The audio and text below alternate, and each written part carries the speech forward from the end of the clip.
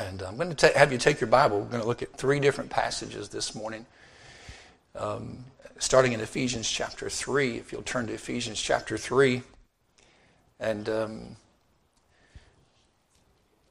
there's a statement that appears in our Bible, exactly 4-word statement, only 3 times.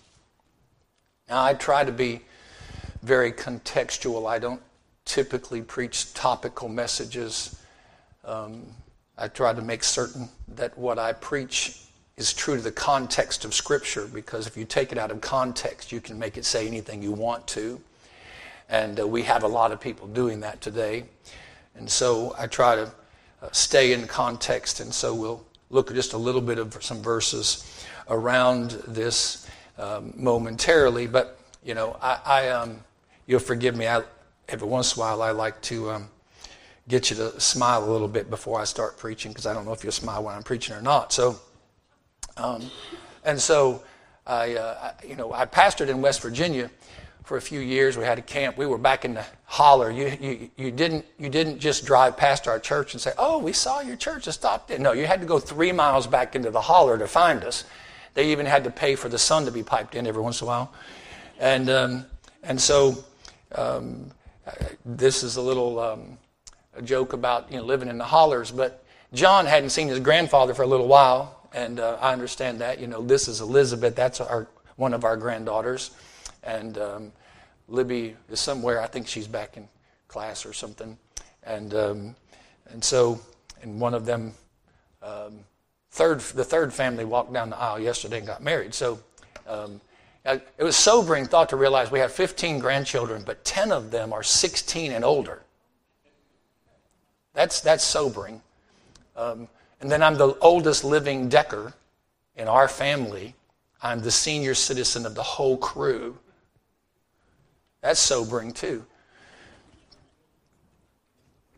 Yeah.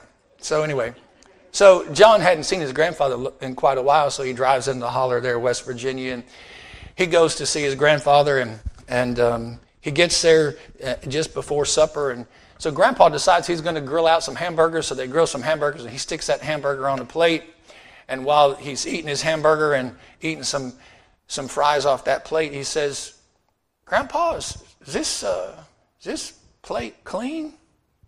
He said, "Son, it's clean as cold water can get them. Just eat your food. Hush up. It's okay. It's clean as cold water can get them." So they spend the evening together. They talk and have a great time. He goes to bed. They get up the next morning. Grandpa early getting up, so he's got bacon and eggs and toast and all that. And they sit down, and he looks at his plate, and it doesn't look the cleanest again. And he said, "Grandpa, is this a clean plate?" He said, "Son, eat your breakfast. I told you them plates as clean as cold water can get them. Now hush up and eat your breakfast." So he eats his breakfast, and then they spend the morning together, and he takes them out, shows him some of the stuff around the holler, and they come back, and he fixes some lunch, and he sits down for lunch, and he notices there's some dried egg on the edge of the plate. And he said, "Grandpa, I'm telling you, this plate is not clean. There's some egg." He said, "Son, I told you, them plates as clean as cold water can get them. Now you hush and you eat." So, hadn't seen Grandpa in a little while. I don't know how mean he can get. And so he eats his sandwich, and later on that afternoon, he decides he needs to go into town and get some things. So he heads to his car, and the dog gets between him and his car and won't let him get to the car. I mean, he's got his hair up and his teeth showing and growling. And he hollers and says, "Grandpa, call your dog so I can get to my car. I got to go to town." He says, "Cold water? Go lay down, boy."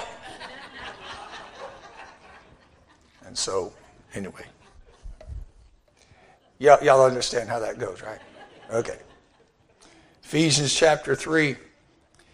Brother Schmidt was talking about Israel and There is errant teaching today, both of replacement theology, that the church has replaced Israel and God has cast Israel away, never to be dealt with again. That is unbiblical teaching. That is not what the Bible teaches. There's also teaching that basically makes the church age all that it's about, and the truth is, and those who are teaching even mid-tribulation rapture or pre-wrath rapture, that the tribulation is about God testing and trying all of his people, and the truth is that the tribulation period is the time of Jacob's trouble. That's the nation of Israel, and God's focus in that 7 years is back on the nation of Israel. And those of us who are saved will be caught up and already out of here. There's not going to be a rupture. There is going to be a rapture. And somebody says, well, that word's not even in our Bible. No, but the very definition of that is a snatching away, and there is going to be a snatching away, and 1 Thessalonians makes that clear. But in Ephesians chapter 3, of course, chapter 1, he deals with the predetermination of God, and that has nothing to do with God predetermining some people for heaven and some people for hell. God predestined that all who would trust and place their faith in Jesus Christ would have an eternal home in heaven one day. And God makes that gift available to all. Will everyone accept that gift? No. But it's Christ died for all. He's the Savior of all men, especially of them that believed. Jesus' sacrifice was paid for every man, but only those who personally accept that gift of salvation will have their sins forgiven and a home in heaven. Chapter 2, he makes that clear. He starts off, and you who were dead in trespasses and sin, you had to quickened or made alive who were dead in trespasses and sin. All of us were the same condition because of Adam's disobedience to God in the garden. Death passed upon all men, and for that all have sinned. And every one of us, if you're here this morning, you're saved, is because you came to a point in your life when you realized that you were a sinner, lost, and on your way to an eternal hell. Realized that Jesus Christ went to that cross as your substitute, died in your place, and you placed your faith and trust in Him. If you've not done that, you're not saved and you're not going to heaven. The truth is, salvation is not in a church. It is not in religion. It is not in keeping a set of rules or whatever. That's not salvation. Salvation is a gift. He says in that chapter 2, that we're saved by grace, and he explains it even further in verse 8 and 9. For by grace are ye saved through faith, and that not of yourselves. It is the gift of God, not of works, lest any man should boast. God knew this much about us since He made us, that if we got to heaven and it was because of something we did, we'd be walking around heaven bragging on us instead of on the one who paid it all. No flesh, according to 1 Corinthians chapter 1, will glory in His presence. The truth is, when we get to heaven, it's not going to be about me. It's going to be about Him. And so he makes that clear in the second chapter. But many of the Jewish people, and you see that with the Judaizers, and the book of Galatians is written to deal with that issue, and others, and you have in Acts chapter 15, even the issue of the New Testament church of Jerusalem having to settle this matter of can Gentiles actually be believers, be saved without keeping the Jewish laws? And of course, James, who is the pastor of the church at that time, says, my sentence is this. We as Jews couldn't even keep all the law. How do we expect Gentiles to do that? But you see, many of them just didn't believe anyone would go to heaven except Jews. And the third chapter of Ephesians is laying the foundation so that the New Testament church understands, this church at Ephesus and churches out from there, the church at Laodicea. This letter will be read to the church at Laodicea and others, that the gospel is open to all, Jew and Gentile alike, and we're all going to be in one family when we get to heaven, called the family of God. And he addresses that. It's called the mystery of Christ in verse 4. He said, whereby when ye read, ye may understand my knowledge in the mystery of Christ. And a mystery is something that was simply hidden in the Old Testament that becomes clear or revealed in the New. Someone aptly said, the new is in the old concealed, the old is in the new revealed. There are many types and pictures throughout the Old Testament that clearly point to the person and work of the Lord Jesus Christ and all that he would do. In this church age, the Jews only saw the mountain tops, the mountain peaks. They didn't see the valleys of the church age and other things in which we live. This is the time of the Gentiles, and until the time of the Gentiles be fulfilled, God's work on this earth is not done, and he hasn't turned his attention back to the nation of Israel as a whole, but he will do that, as Brother Schmidt was even referring to this morning from the book of Zechariah.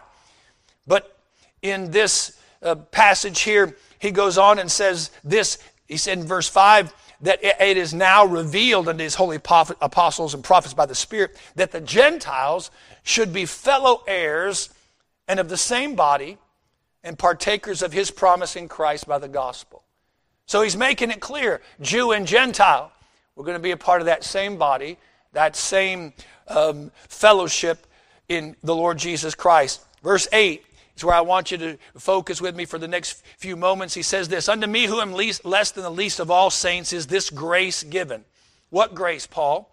That I should preach among the Gentiles the unsearchable riches of Christ, and to make all men see what is the fellowship of the mystery, which from the beginning of the world hath been hid in God, who created all things by Jesus Christ, to the intent that now unto the principalities and powers in heavenly places, that's both angelic beings and fallen angels, that both all in the spirit world would understand this truth. They might be known by the church, the manifold wisdom of God, according to the eternal purpose which he purposed in Christ Jesus our Lord, in whom we have boldness and access with confidence by the faith of him. Wherefore I desire that ye faint not at my tribulations for you, which is your glory.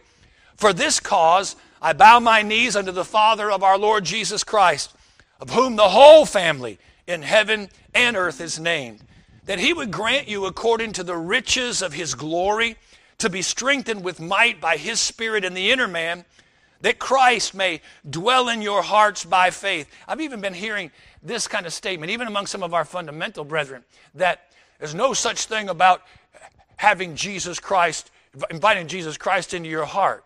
Really? It just said here that Christ may dwell in your hearts by faith. Now I understand he dwells in us through the person of his Spirit, but may I say that is the Spirit of Christ dwelling in us. And he dwells in us, and he strengthens that inner man that came to life when you got saved. That's what being born again is. And he said that ye being rooted and grounded in love may be able, now catch the next few statements, that ye may be able to comprehend with all saints what is the breadth and length and depth and height, and to know the love of Christ, which passeth knowledge, that ye might be filled with all the fullness of God. Now unto him that is able to do exceeding abundantly above all that we ask or think, according to the power that worketh in us, unto him be glory in the church by Christ Jesus throughout all ages, world without end. And even the Apostle Paul had to say, amen. Back in verse 19 he said this, and to know the love of Christ. That 4-word statement, the love of Christ, is only found in our Bible 3 times. Now, even though that exact phrase is only found 3 times, this entire book is soaked, saturated, and streams flow from its pages with that truth. Probably the most familiar verse in all the Bible is John 3:16. For God so loved the world that he gave his only begotten Son, that whosoever believeth in him should not perish but have everlasting life. But that statement, the love of Christ, just 3 times. But I would say this, I believe that those 3 passages communicate to us 3 primary principles, truths that God wants us to understand, and 3 proper priorities for our life and preeminent purposes that God has for each of us to focus. And so I will draw your attention to them for the next few moments. Let's pray. Father, thank you for the morning. We ask your blessings now upon this time. Pray that you'd add, Lord, your blessing and work to the reading of your word. And I pray that your Holy Spirit would be our teacher and guide into truth this morning. Help us to see and understand a little bit more of the length and depth and breadth and height of this amazing love of Christ. And so I pray you'd help us. Lord, you know every one of us. You know our needs. You know the burdens, the battles, the struggles, the heartaches that we bear this morning. You know if there's someone here that doesn't know you as personal Savior, Lord, that needs to come to that place to this morning do business with you in a very real and personal way. I pray for every saved person that you'd help us to realize, Lord, we have no greater or stronger pull or push on our heart and life than this very truth. And so I pray you'd help us now in Jesus' name. Amen.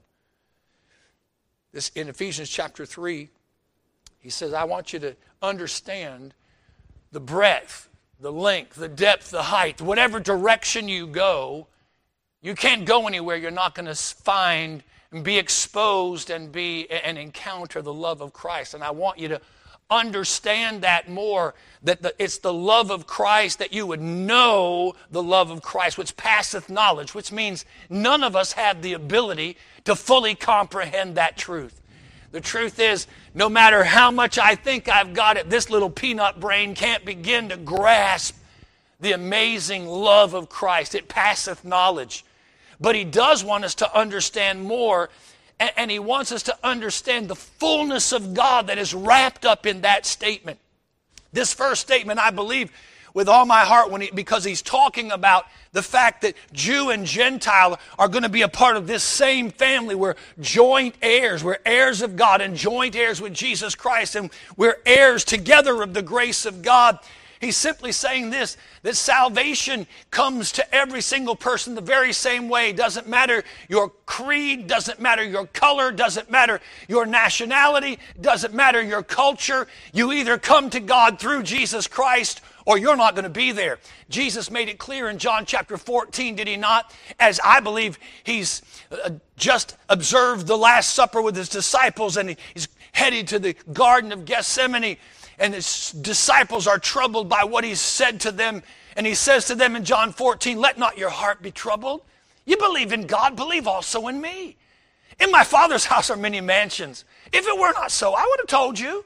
I go to prepare a place for you. And if I go and prepare a place for you, I will come again and receive you unto myself, that where I am, there ye may be also. And Thomas said, Lord, we don't know where you're going. We don't know how to get there. And he answered that in verse 6 when he said, I am the way, the truth, the life. No man cometh unto the Father but by me.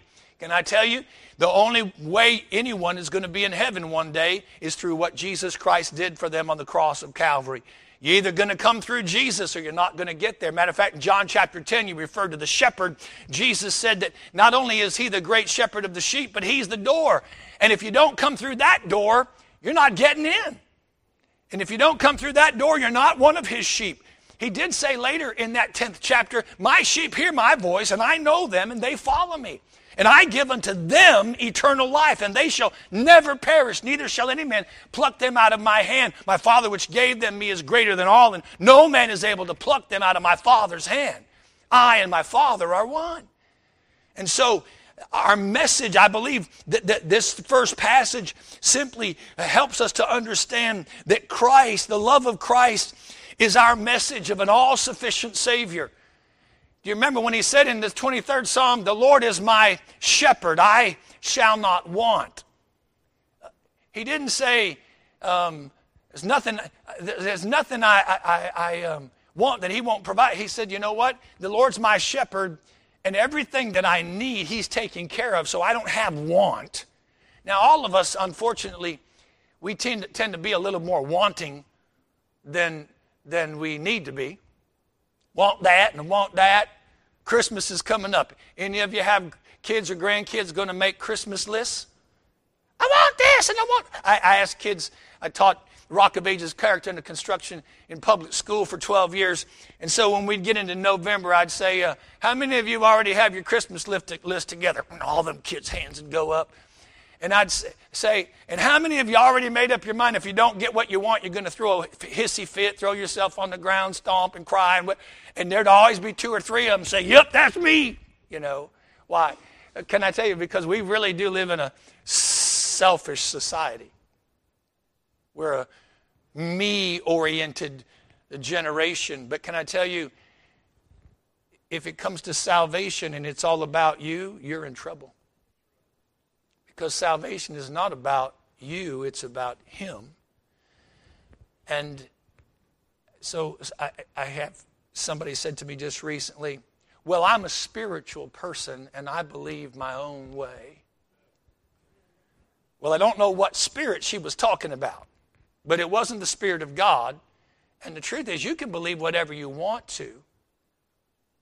But just because you believe, can I tell you, there are people who don't believe in heaven. Guess what? There is one.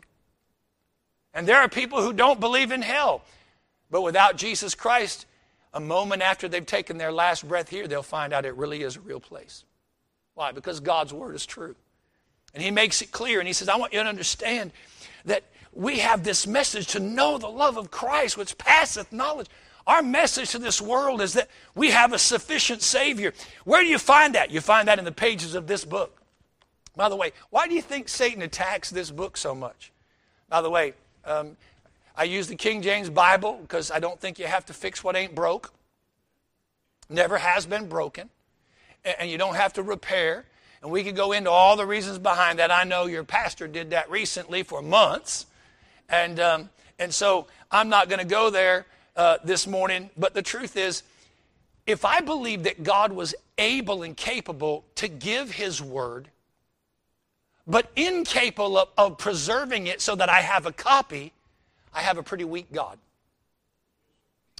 And He said that man shall not live by bread alone, but by every word that proceedeth out of the mouth of God. I do not believe in contextual, or what they call it, emendation. There's one of the big professors at a so-called Bible college. He believes that God inspired the thoughts, not the words. But Jesus said, man shall not live by bread alone, but by every word that proceedeth out of the mouth of God. I believe I have an every word Bible. I think every word in this book is important. So when you have Bibles that leave out whole verses and change words, you got a real problem. And an issue because there's 2 streams, and we could go on and on and on. But like I said, you already had that. But I believe this book, and because of that, I believe we have a message. But you're got to get in this book. 2 Timothy 2:15 reminds us, study to show thyself approved unto God, a workman that needeth not to be ashamed, rightly dividing the word of truth. Jesus said this in John 17:17, the true, actual Lord's Prayer, His high priestly prayer. He said, sanctify them through thy truth. Thy word is truth. The truth is this morning, truth does not change. Truth is not variable. Truth is not altered by what our society says. Culture may reject truth. They can't change truth. Truth is, if you get on top of this building and jump off, you are going to fall. Some might say, well, I just don't believe it. Well, when you pick them up off the ground with a couple of busted legs, they might change their mind. The truth is, there are laws that God put into being in this universe, and our natural laws and all of that. But can I tell you, those are just truths, and you can deny those truths. It won't change them. And you can deny the truth of God's Word, but the truth is it doesn't change it. And we need to get in this book. I'm amazed at the number of people who have been saved for years who have never read through this entire book one time. I'm amazed at the number of people who read and read and read, but they read everything except an eternal book about an eternal God who cares about us. You say, yeah, but there's some hard passages in there. You know what? Even the Apostle Peter said that. In 2 Peter chapter 3, he talking about some of the things the Apostle Paul wrote. He said, of which some things are hard to be understood. I guess if the Apostle Peter talking about some of the things that Paul wrote being hard to understand. It's okay if you have a little bit of difficulty understanding everything. The truth is, you said you started today 55 years in the ministry. I'm about to hit 44 years in the ministry. The truth is, neither one of us have it all figured out yet. When I get to heaven, I'll get it all figured out. If I got a question I hadn't got figured out, I can ask him when I get there. But the truth is, you won't learn about it unless you get there.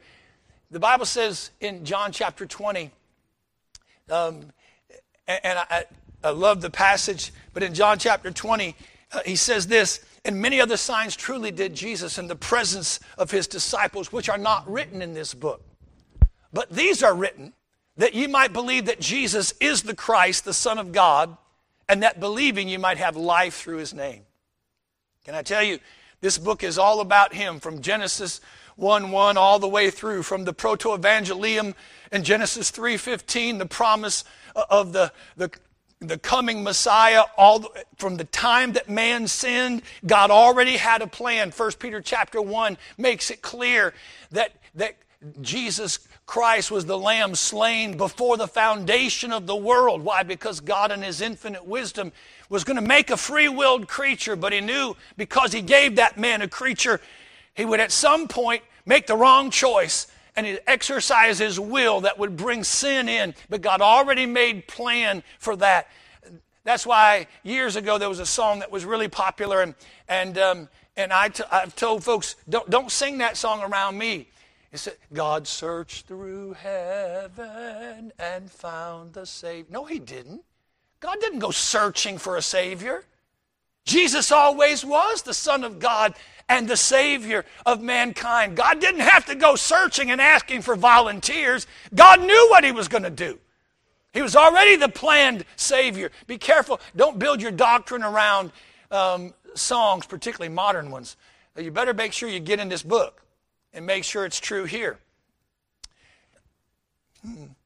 Lots of things that can stay there, but I don't want to be as long as your pastor usually is. Acts 4:12 says this, neither is there salvation in any other. For there is none other name under heaven given among men whereby we must be saved. The love of Christ is the message in Hebrews chapter 12 that does follow Hebrews chapter 11. Little math, 11, anyway. But Hebrews 11, the roll call of faith, the hall of faith. But in chapter 12, he starts off, wherefore also seeing we are compassed about with so great a cloud of witnesses, let us lay aside every weight and the sin which does so easily beset us, and let us run with patience the race that is set before us. How can I run that race? Verse 2, looking unto Jesus, the author and finisher of our faith, who for the joy that was set before him endured the cross, despising the shame, and is set down at the right hand of the throne of God. For consider him that endured such contradiction of sinners against himself, lest ye be wearied and faint in your minds. He said, let me just tell you, there's this great cloud of witnesses, but why are they in that roll call of faith? Because they realized there was a message. Some preach of the coming Messiah. The truth is, we preach of the Messiah who's coming again. This is our message. The love of Christ is our message. It is that message. And he said in that last part of that chapter, he said, he is able to do exceeding abundantly above all that we, I love that, exceeding abundantly above all that we could ask or think. According to the power that worketh in us. What is the purpose? That unto him will be glory in the church. Why? Because it's all about him. The love of Christ is our message of an all-sufficient Savior. Take your Bible, look with me very quickly, if you would. You can turn slow if you want to, but 2 Corinthians chapter 5. 2 Corinthians chapter 5. 2 Corinthians chapter 5. We know several verses there. He begins talking about this earthly tabernacle that we dwell in, this body that we dwell in, and that one of these days we're going to lay this earthly tabernacle by. And in verse 2, he said, in this we groan earnestly. And the older we get, the more we groan. Right? I said it before. The older I get, now I don't do anything without sound effects. I stand up and I groan. I first get up in the morning, it sounds like Rice Krispies. My feet go, and then I move and my knees pop and all that, I don't have to eat cereal. I am in the first thing in the morning, But he said, we earnestly groan, desiring to be clothed upon with our house, which is from heaven. Someone said, don't you wish your son could have been here to walk his own daughter down the aisle? And I said, yeah, I wish he could have been, but since he's not, I didn't wish him back. Why would we wish someone back here? By the way, why do we say, oh, it's so terrible, please pray that they won't pass away? Can I tell you, there comes a time that maybe the most gracious thing we can do is pray that the Lord would take them on. Because the truth is, they'll be out of this body groaning and aching and so sad they're in heaven. Now look, if they're lost, I understand. Your aunt went to heaven on Wednesday. Well, do we grieve? Yeah, but not as those which have no hope. By the way, she's not crying in heaven. By the way, just be clear. There are tears in heaven. There will be until the great white throne judgment. At that point, God will wipe away all tears. If you and I think that we could stand and watch family and friends cast into an eternal lake of fire from the presence of a holy God because they didn't trust Christ as Savior, and there be no tears, we would be hard-hearted, cold individuals, incapable. But God will have to wipe away all tears, and He'll even have to do a real cleansing of our minds. Because how could you and I enjoy eternity knowing that we have some family or friends burning in an eternal hell? But that day's coming. It's not yet. I think probably God Himself is grieved when He looks at how some of His people live. Do you think when Jesus sees those that He bought and paid for by His own precious blood that live their life professing faith in Him but live their life carelessly, you think that does not grieve our Savior? Just a thought. You can check that out some other time. But in this passage, we understand He said, in verse 8, we're confident, I say, and willing rather to be absent from the body, be present with the Lord. Amen for that. Verse 10, he makes it clear, for we must all appear before the judgment seat of Christ, that everyone may receive the things done in his body according to that he hath done, whether it be good or bad. The judgment seat of Christ is not a judgment on sin. It is a judgment for the saved on service. All of us who are saved will stand at the judgment seat of Christ, the bema seat. It is the place where God classifies everything that we have done from the moment we got saved till the day God calls us home or the rapture takes place in our service for Christ. And God, according to 1 Corinthians 3, classifies everything as gold, silver, precious stone, wood, hay, or stubble. Then He says that basically the fire of God's holiness will be applied to that, and wood, hay, and stubble will burn. Only good gold, silver, precious stone will abide the fire. And so does it matter that we serve God? Can I say, yes, it does matter. When we stand before and we look in the face of the one who gave everything for us, do you really think that many of the excuses we give for why we don't serve God faithfully are going to hold any water when we look in the face of the one who didn't hold back anything for us? And he makes it clear here that we're going to stand there. And he says, verse 11, interesting verse, right after that judgment seat of Christ, knowing therefore the terror of the Lord, we persuade men. He's writing to save people. He said, now think about this when you're looking in the face of the one who gave everything for you. And you say, well, Lord, I would have served you more faithfully, but after all, seriously?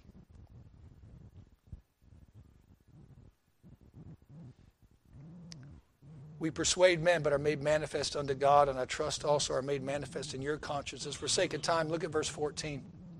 He says, for the love of Christ constraineth us, because we thus judge that if one died for all, then we're all dead.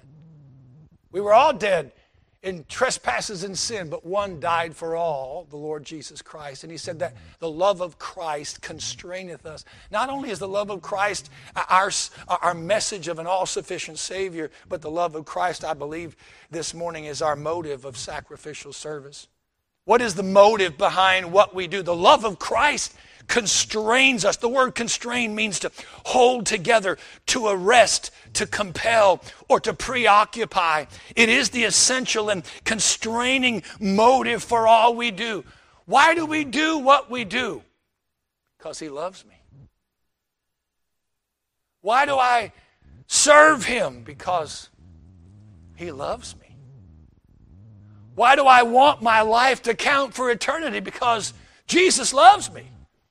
Unfortunately, we make Jesus loves me a kid's song. Can I tell you, according to the Word of God, that's our very motive for everything we do. Why read this book? Because it's his love letter reminding me how much he loves me and the purpose and plan he has for my life and yours. Why do we come to the house of God? Can I tell you? Because this is the pillar and ground of the truth, and it's his church, and he loves me, and so I'm involved in what he loves, and he loves his church. Read Ephesians chapter 5. Why do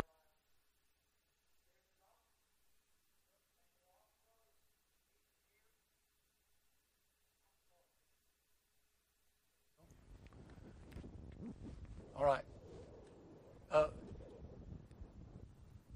Sometimes the Bible says in Jude 22, and some have compassion, making a difference. Others say with fear, hating even the garment spotted by the flesh. Some people, the realization they're going to die and go to hell because of their sin is the thing that motivates them to come to Christ. But can I say this to you this morning? For some people, it's the realization that there really is a God who loves them. In spite of their failure, in spite of their sin, in spite of what they have done or haven't done, aren't you glad we can still sing, Jesus loves me, this I know? For the Bible tells me so. That's not a little kid song, that's an everybody song. And the love of Christ constrains us. You take up offerings. Why? So the work of God can go forward, so the gospel can go out, so missionaries can be supported. Why? Because Jesus loves me and he loves them, and he wants people to know that. And it's the constraint. It arrests me. I've got to serve him. Why? Because he loves me. Doesn't it say this in 1 John chapter 4? Herein is love. Not that we love God, but that he loved us and sent his son to be the propitiation for our sins. He goes on and says, beloved, if God so loved us, we ought also to love one another. But later, a few verses later, he says this, we love him because he first loved us. It's the constraint. It's what puts the motive behind what we do. If you do what you do just to please Pastor Decker, you got the wrong motive. If you come to church just because, well, my name's always been on the church roll, that's just where I grew up my whole life, and you got the wrong motive. Can I tell you, that's why some people are preaching and teaching today, well, to say you're supposed to do this and you're supposed to live this way, that's just trying to pressure people into. No. The truth is, if you love him, according to 1 John chapter 3, his commandments are not grievous. It's not a burden to serve God. It's not something unreasonable. Matter of fact, isn't that what Romans 12 says? I beseech you, therefore, brethren, by the mercies of God, that ye present your bodies a living sacrifice, holy, acceptable unto God, which is your reasonable service. That's just reasonable. Why is it reasonable? Because he loves us. Have you ever sung it this way? I love Jesus. Does he know? Have I ever told him so? Jesus loves to hear me say that I love him every day. Yes, I love Jesus. Yes, I love Jesus. Yes, I love Jesus. In prayer, I tell him so. It's our constraint, our motive. Last passage, Romans chapter 8, and I'm done. Hopefully before you have gotten done. Romans chapter 8, my wife looks at the watch and says, hurry up, it's going to be longer than your son. In Romans chapter 8, this chapter starts with no condemnation. There is therefore now no condemnation to them which are in Christ, who walk not after the flesh but after the Spirit. In the last part of this chapter, he talks about the fact that there is no separation. Verse 33, who shall separate us from the love of Christ? The third time that statement's used. Shall tribulation, or distress, or persecution, or famine, or nakedness, or peril, or sword? As it is written, for thy sake we are killed all the day long. We are counted as sheep for the slaughter. Nay, in all these things we are more than conquerors through him that loved us. For I am persuaded that neither death, nor life, nor angels, nor principalities, nor powers, nor things present, nor things to come, nor height, nor depth, nor any other creature shall be able to separate us from the love of God, which is in Christ Jesus our Lord. Not only is the love of Christ our message of an all-sufficient Savior, our motive for sacrificial service, but I would simply submit to you this morning that the love of Christ is the might that we have of our sustaining strength in the one who loved us. He said nothing can separate us from the love of God, which is in Christ Jesus our Lord. Do we have troubles? Yeah. It rains on the just and the unjust. Saved people battle a tragedy just like unsaved people do. Saved people have to deal with health issues just like a lost world does. We go through burdens and problems and struggles. Matter of fact, Peter in 1 Peter chapter 5 talked about the things going on in the lives of our brethren, the same that's in the world. There is a difference, however, is there not? The world has to face all those things on their own. And we have a God who loves us.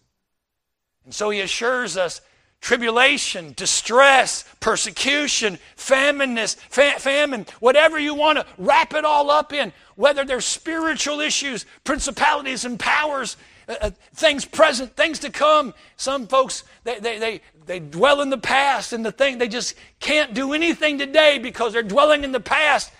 But our God is greater than the past. And some dwell in the future, what they're going to do or what might happen, and they're so fearful of the future. But God said, look, don't let that stop you either, not even what's going on right now.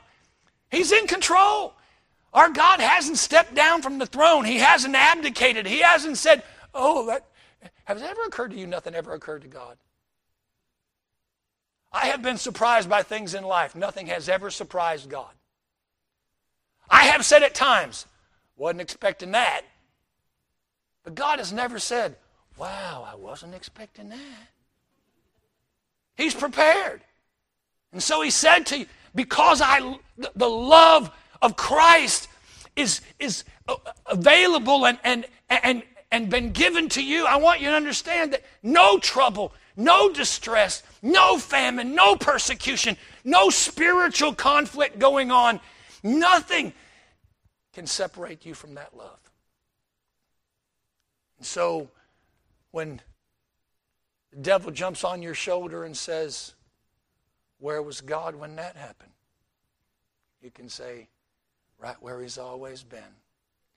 I may not understand it, but I know this. He loves me. He never has sent anything my way with the design for it to harm me. He never promised that he would keep us from the hurts of life. But what he did promise is that in his purpose and plan, all those things work together for good. It doesn't say everything's good. It says all things work together for good to them that love God, to them who are the called according to his purpose. And so I would simply say to you this morning, there is no greater message that we can communicate. There is no stronger motive that we have for living for God, loving God, and serving God. And there's nothing that will manifest and keep us going and strengthened more than the love of Christ. I'll give you this one last passage, I'm done. But do you remember when the Apostle Paul in 2 Corinthians chapter 12 besought the Lord 3 times that God would remove a thorn in the flesh? I don't think that means he said 3 times, "Dear God, please take this thorn in the flesh away." I think that means 3 times he fasted and prayed and a period of time begged God. Because I believe that Paul was convinced if whatever that thorn in the flesh was, if God would take it away, he could serve God so much more effectively. And we've errantly been told that God will never put more on us than we can bear. You don't have a scripture verse for that. Don't use 1 Corinthians 10:13. That's talking about sin, not troubles. The Apostle Paul said in 2 Corinthians chapter 1 that he despaired of very life. He was in great distress.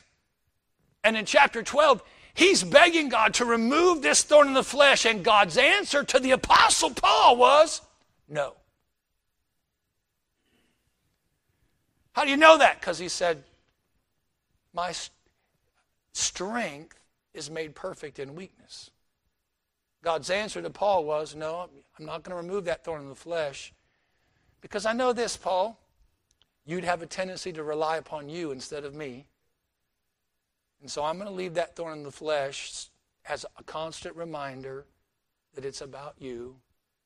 And it's a constant reminder, whatever that thorn was, that God loved him so much and he wanted to use him, that he was more usable with that thorn in the flesh than without it.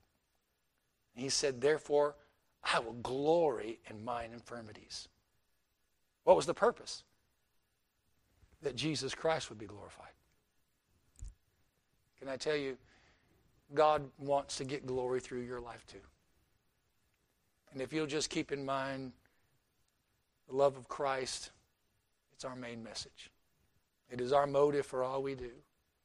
And it's that thing that will maintain us through all the struggles and difficulties of life if we simply remember, Jesus loves me. This I know. Father, thank you for the morning.